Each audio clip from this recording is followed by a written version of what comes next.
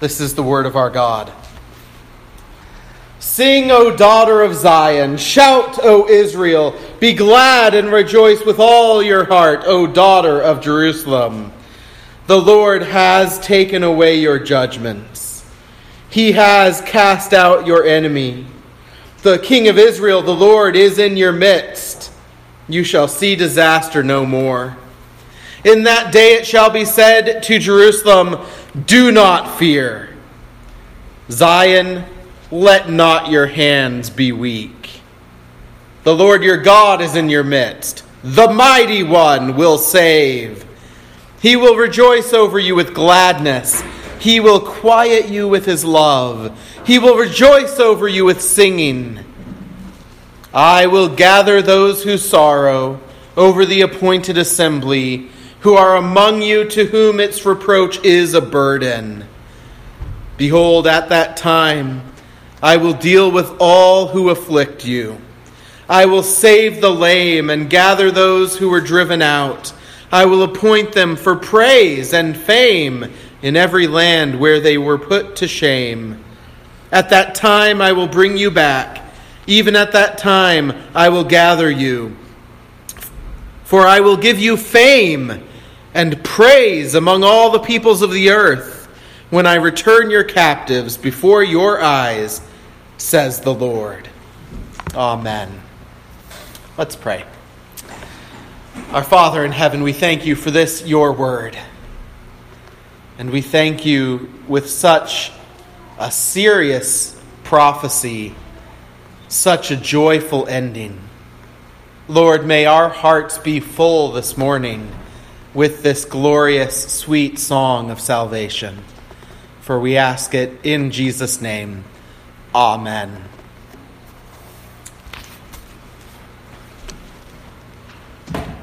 It's that time of year when the pollen gets my throat, I think.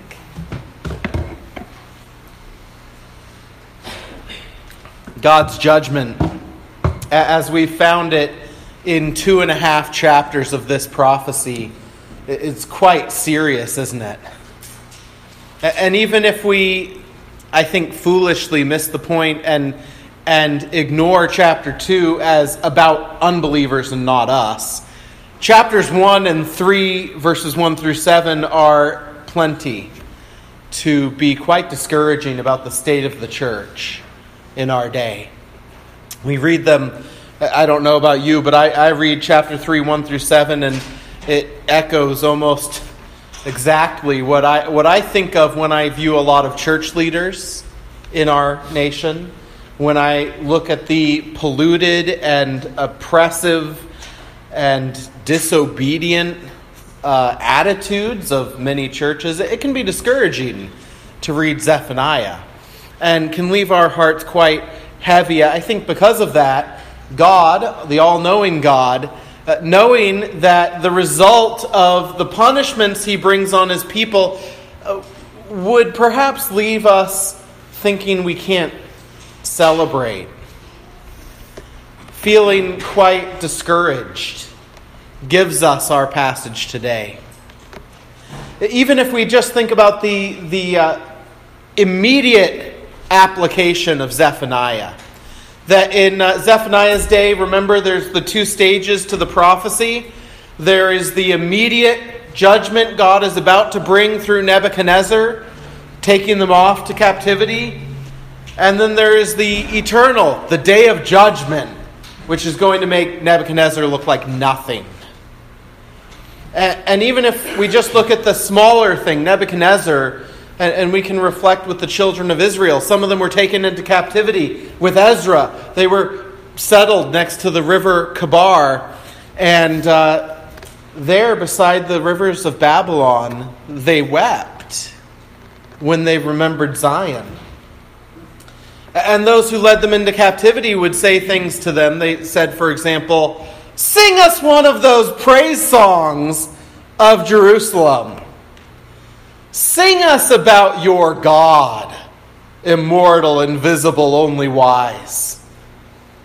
Sing us something about your mighty fortress, now that we've taken it. And they said, we can't sing a praise song here. All we can do is sing this lament. I think the Christian life can often feel that way. And it's not wrong to sing lament in the Christian life. The majority of the Psalms are Psalms of lament. Or not the majority, but the largest category of Psalms are Psalms of lament. It's appropriate for us to cry with those who cry and grieve with those who grieve. Not just appropriate, but we're told we're blessed when we do it. And it's appropriate to grieve over the situation of the world around us. Lament is not a wrong thing. I think it's something we need to develop better in our own hearts and lives. But sometimes it feels like that's all we can do. And God anticipates that through Zephaniah.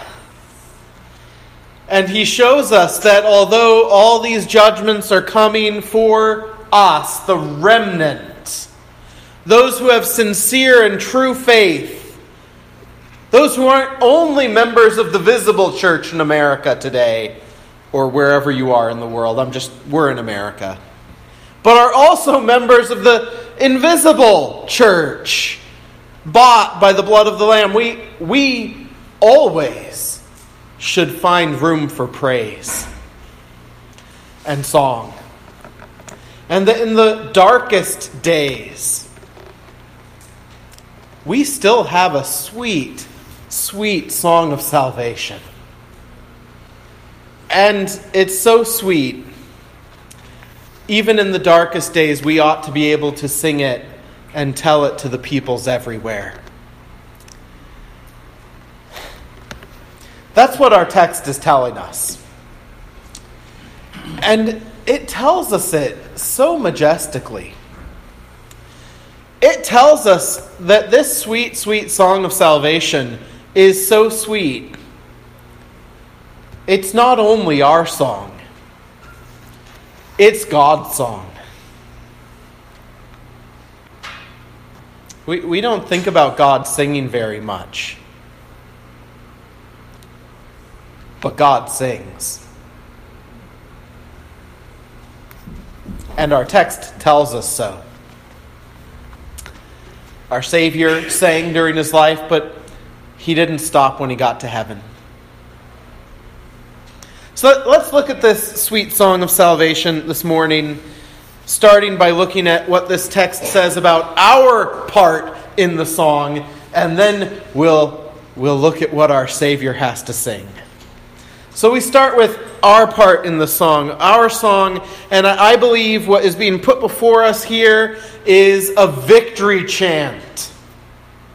I was praying about that last week, because the other thing I thought of saying is it's a praise song. And then I thought, well, really, all of our praise songs and hymns ought to be victory chants. Otherwise, what are we praising? We're praising our Redeemer. Why are we praising him? Because he's won. Our praise songs and our hymns ought to be victory chants. We also have laments. We also have songs of confession. Right to sing both of those things, but we ought to be singing victory chants. And I think that's a good picture for this, because when we feel so weary and tired, what's the one type of moment when you can still sing enthusiastically when you're exhausted? Isn't it when you've won? As at least Shakespeare envisions the Battle of Agincourt. These brutalized, battered, weary soldiers walked off the field singing Hallelujah. The battle belongs to the Lord. They should have been falling down wherever they were and taking a nap. but they were able to sing. When a football team wins a game, I suspect their players are quite tired. But it doesn't stop them from picking up their captain on their shoulders and marching around and cheering. A victory song is something you can do even when you feel very broken. And what we have before us here at the end of a very heavy prophecy, Zephaniah for a 3-chapter book is very heavy, isn't it? It's a lot like Jeremiah, but shorter. It's heavy. And yet it ends with a victory chant. The people of Israel, Zion, are to cheer and sing. How is their singing described? Shout! Don't mumble along as Jesse or Katrina or Deb plays, but shout to the Lord and sing. That's victory language. And it's supposed to be full. That is, it calls on us for everything. It's not to be half-hearted. Be glad and rejoice with all your heart. All your heart. I shouldn't have to say this, but we all need the reminder, don't we? When we sing to the Lord the songs of praise, they are to be enthusiastic. They are to be not only outwardly enthusiastic, but enthusiastic in the heart, which means understanding. And I know that I've had moments in my life, hopefully not the majority of the times I sing in worship, but occasionally, every so often, halfway through the hymn or the praise song, I realize I was on autopilot in my brain. And I think, if I don't know the song well, I think, oh no, what was coming out of my mouth? And if I know it well, I think, well, thankfully at least that was autopilot. But that's not from the heart, is it? That's just mumbling words. Is that what brings glory to God? No! What brings glory to God is when we're singing from the depths of our heart with knowledge and understanding and expressing that to God and each other. It's the only part of worship we're told to do to each other. Isn't that interesting? We are to sing to the Lord, but Colossians 3 adds singing to one another. But it needs to be from the heart, from the depths of our heart with knowledge, and then it needs to come out. Maybe a different word for enthusiasm would be with some gusto. Is our singing to God, victory chants, enthusiastic like that? That's what our text calls for.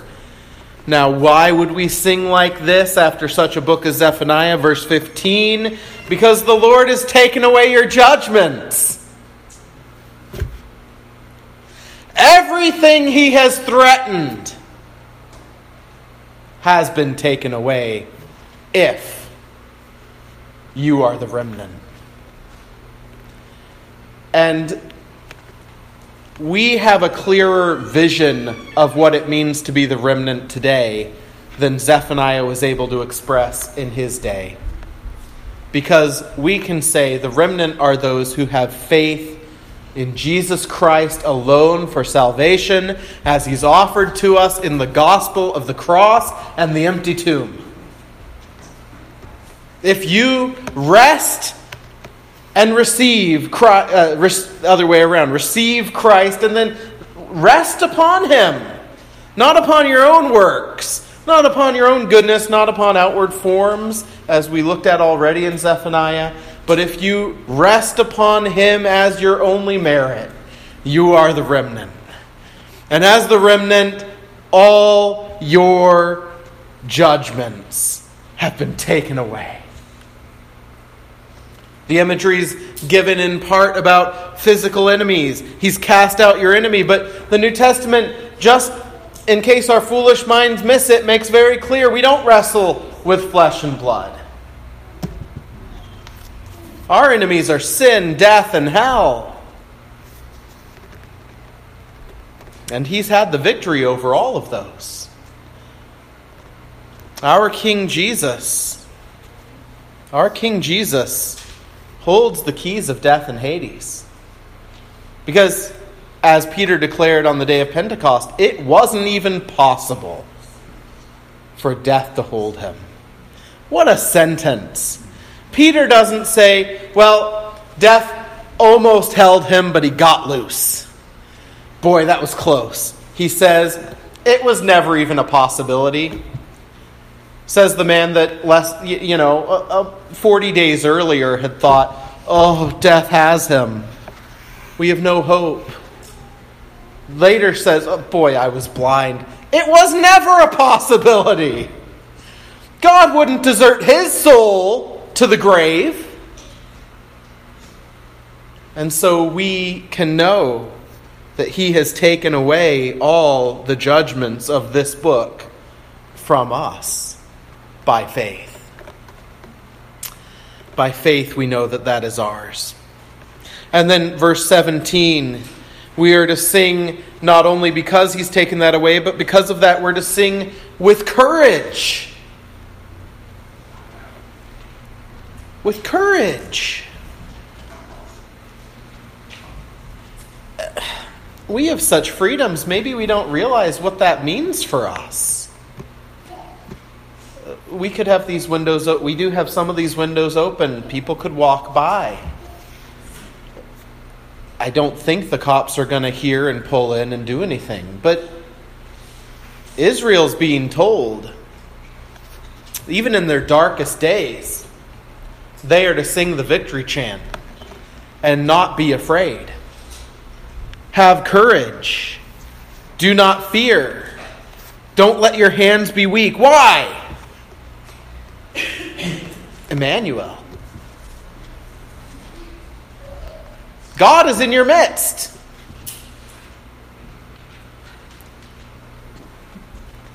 A lot of nations have gods. God, the mighty one. Now that language of the mighty one, it's the same basic language used in another place in the Old Testament. Of David's mighty men. Remember them?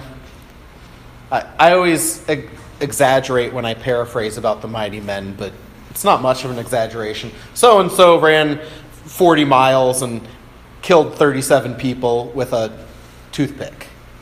That's how it feels, doesn't it, when you read Chronicles? And he was the 12th mightiest man of David. And you think, you didn't even tell us about 3 of those guys. What did they do? Zephaniah uses that same language about God. The mighty one. When God is with you, there's no destruction that will destroy you. No eternal bad thing. When this king says, I am with you. So don't be afraid and don't let your hands be weak. You're about to be taken into Babylon. You're about to be beside the river mourning. But when they ask you to sing a praise song of Zion, make it a good one.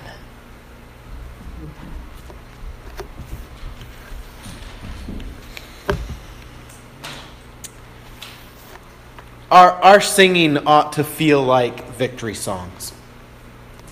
I know I'm beating this point over and over, but I think we need that. We ought to sing along with Philip Bliss, bearing shame and scoffing rude, in my place condemned he stood, sealed my pardon with his blood. Hallelujah! What a Savior! And it ought to sound like we've won something. Guilty, vile, and helpless we, spotless Lamb of God was he. Full atonement? Can it be? Hallelujah. What a Savior. We ought to sing of his victory over sin, death, and hell with Robert Lowry. Death cannot keep his prey. Jesus, my Savior. He tore the bars away. Jesus, my Lord. Up from the grave he arose. That's one of my favorite hymns because it starts off sounding like a lament, doesn't it? And then the enemy gets to hear the praise song. Up from the grave he arose, with a mighty triumph for his foes. He arose the victor from the dark domain, and he lives forever with his saints to reign. With his remnant, that's us! Whatever's going around in our culture, whatever you're enduring day to day, you get to reign forever with the King eternal, immortal, invisible, who alone is wise, King Jesus. We ought to sing with victory in our hearts of Emmanuel, of the Spirit poured out upon us, indwelling us, the Spirit who ensures our victory because he unites us to Christ. We ought to sing with victory of the eternal security and assurance we have in Christ. We ought to join with those who sing, God himself is with us. Let us now adore him, and with awe appear before him. Him alone, God we own, him our God and Savior. Praise his name forever. Or to join with the sons of Korah. God is our refuge and our strength. Imagine if they'd sung that by the rivers of Babylon. You want to hear a song? It's not Zion. Let us sing about our fortress. God is our refuge and our strength, our ever-present aid. And therefore, though the earth remove, we will not be afraid. The Lord of hosts is on our side, our safety to secure. The God of Jacob is for us a refuge, strong and sure. Do you sing those things like they are meant to be sung? As victory chants and as praise songs? And, of course, every one of you could have picked your favorite 5 for me to have quoted here as well. Do we sing praise to the Lord because this is a sweet, sweet song of salvation? So sweet. So sweet that it's also God's song that he sings in our text. Isn't that beautiful? Our song is a victory chant, but as we look at the same song coming out of the voice of Almighty God, and specifically as it's sung by King Jesus himself, it's a love song. Look at the second half of verse 17 with me. Here is his song, what it looks like. The King will rejoice over you with gladness. He will quiet you with his love. He will rejoice over you with singing. He'll rejoice. So good it has to be said twice. He'll rejoice. He'll rejoice. And the second time it's rejoicing specified. He breaks into song. Another place talks to us about God singing over us.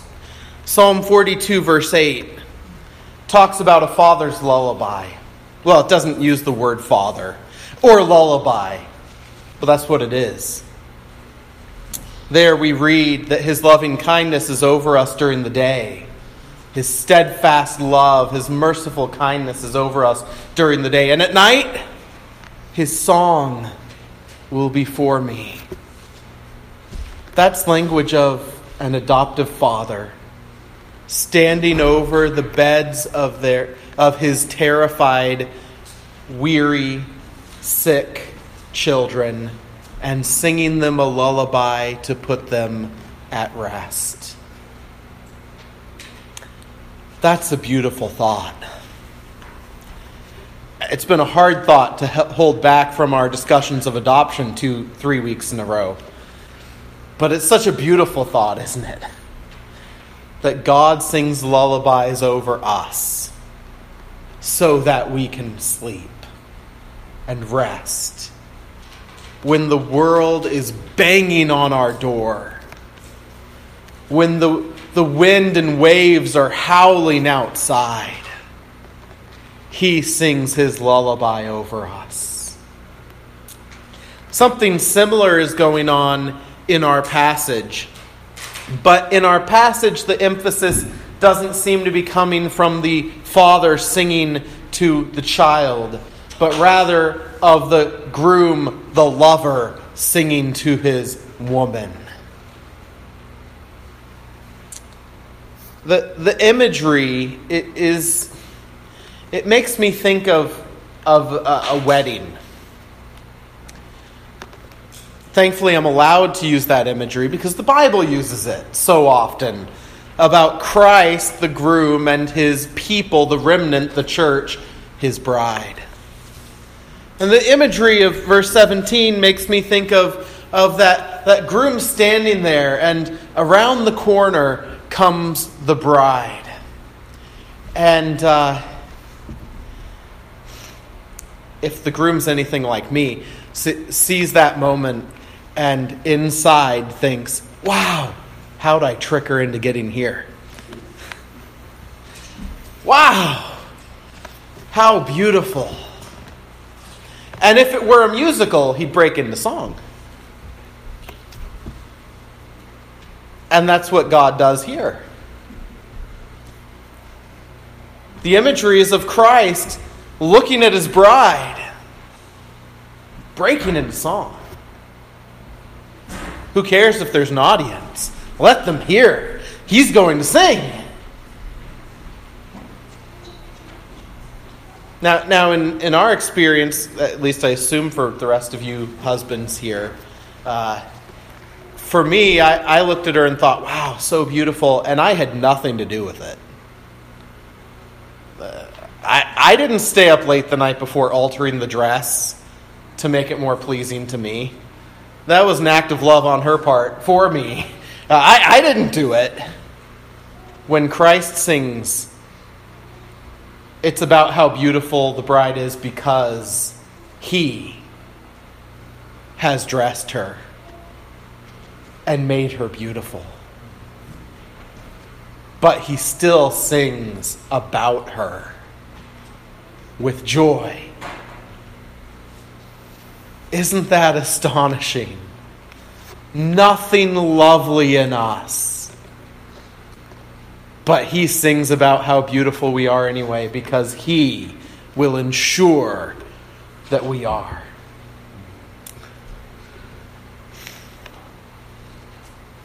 I like how Ian Duguid writes about this. He says, having experienced the hiddenness of God's face on account of our sins and cried out, my God, why have you forsaken me?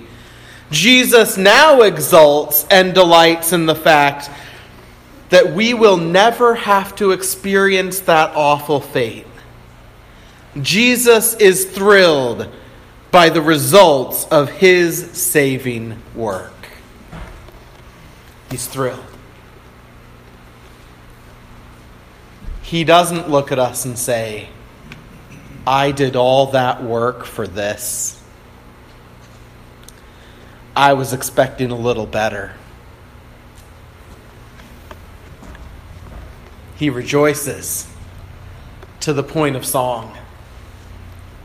And now if you think about what is in the middle of those two statements of rejoicing. He'll rejoice over you with gladness. He will quiet you with his love. He will rejoice over you with singing. And we can keep that same imagery of the wedding and imagine the bride having some cold feet that morning.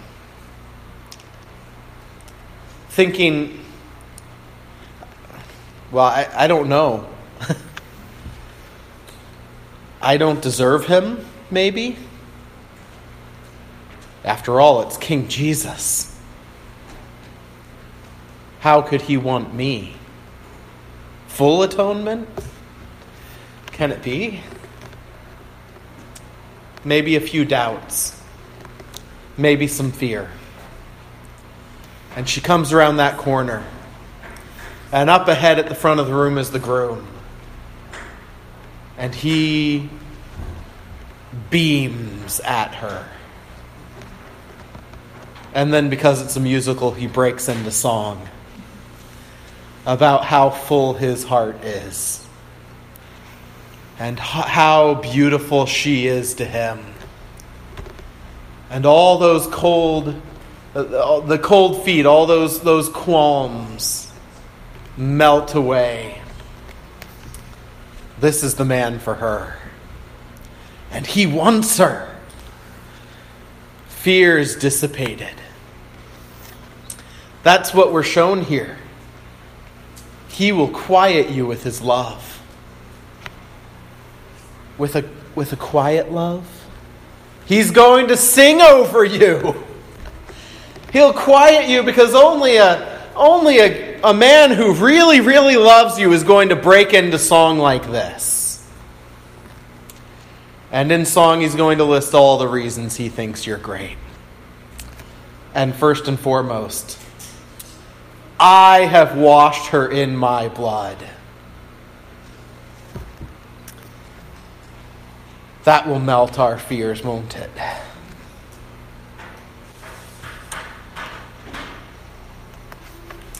Zephaniah has some really, really heavy things to say, but here at the end, it's joy. Joy unspeakable and beyond belief that our King Jesus would sing over us with joy.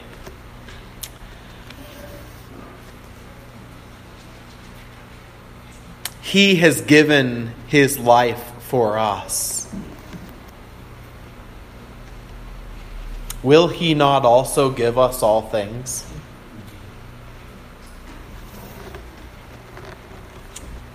For the joy that was set before our King. Joy. Not duty.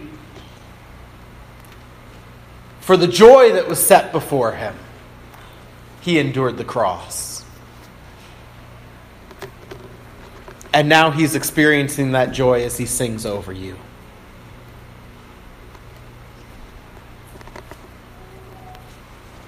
One commentator writes, our Savior's song completely reorients the way that we are so prone to think about our salvation.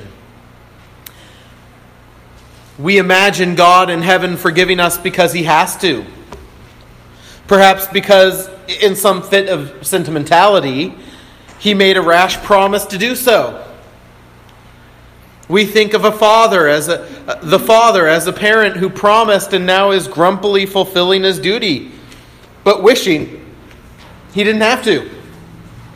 Yet, in reality, the cross and the redeemed people of the cross, who are the result of the sufferings, are the fruition of the joy-filled plan that the Father, Son, and Holy Spirit have been pursuing before time began. That's what God's singing tells us. A joy-filled plan that Father, Son, and Holy Spirit have been pursuing before they spoke. God, he spoke light out of darkness. Well, this should drive us then to confidence in bringing our needs before him, shouldn't it? If he was a begrudging God, if he was a king who married us and then got distant, then perhaps we would be afraid to bring our needs. But since he is the God who sings lullabies over us, the king and husband who sings celebration about us, what should we not joyfully bring to him in time of need? And, more important to our text here, what should we not bring in our singing? Great joy. Great seriousness. How do you combine those two? Of course, that's the struggle we fight over with church music wars, isn't it? Seriousness and joy. But if you look at the cross and realize that Christ is singing over you in celebration, those two things shouldn't be a problem, should they? To seriously sing of the one who saved you by his blood with joy.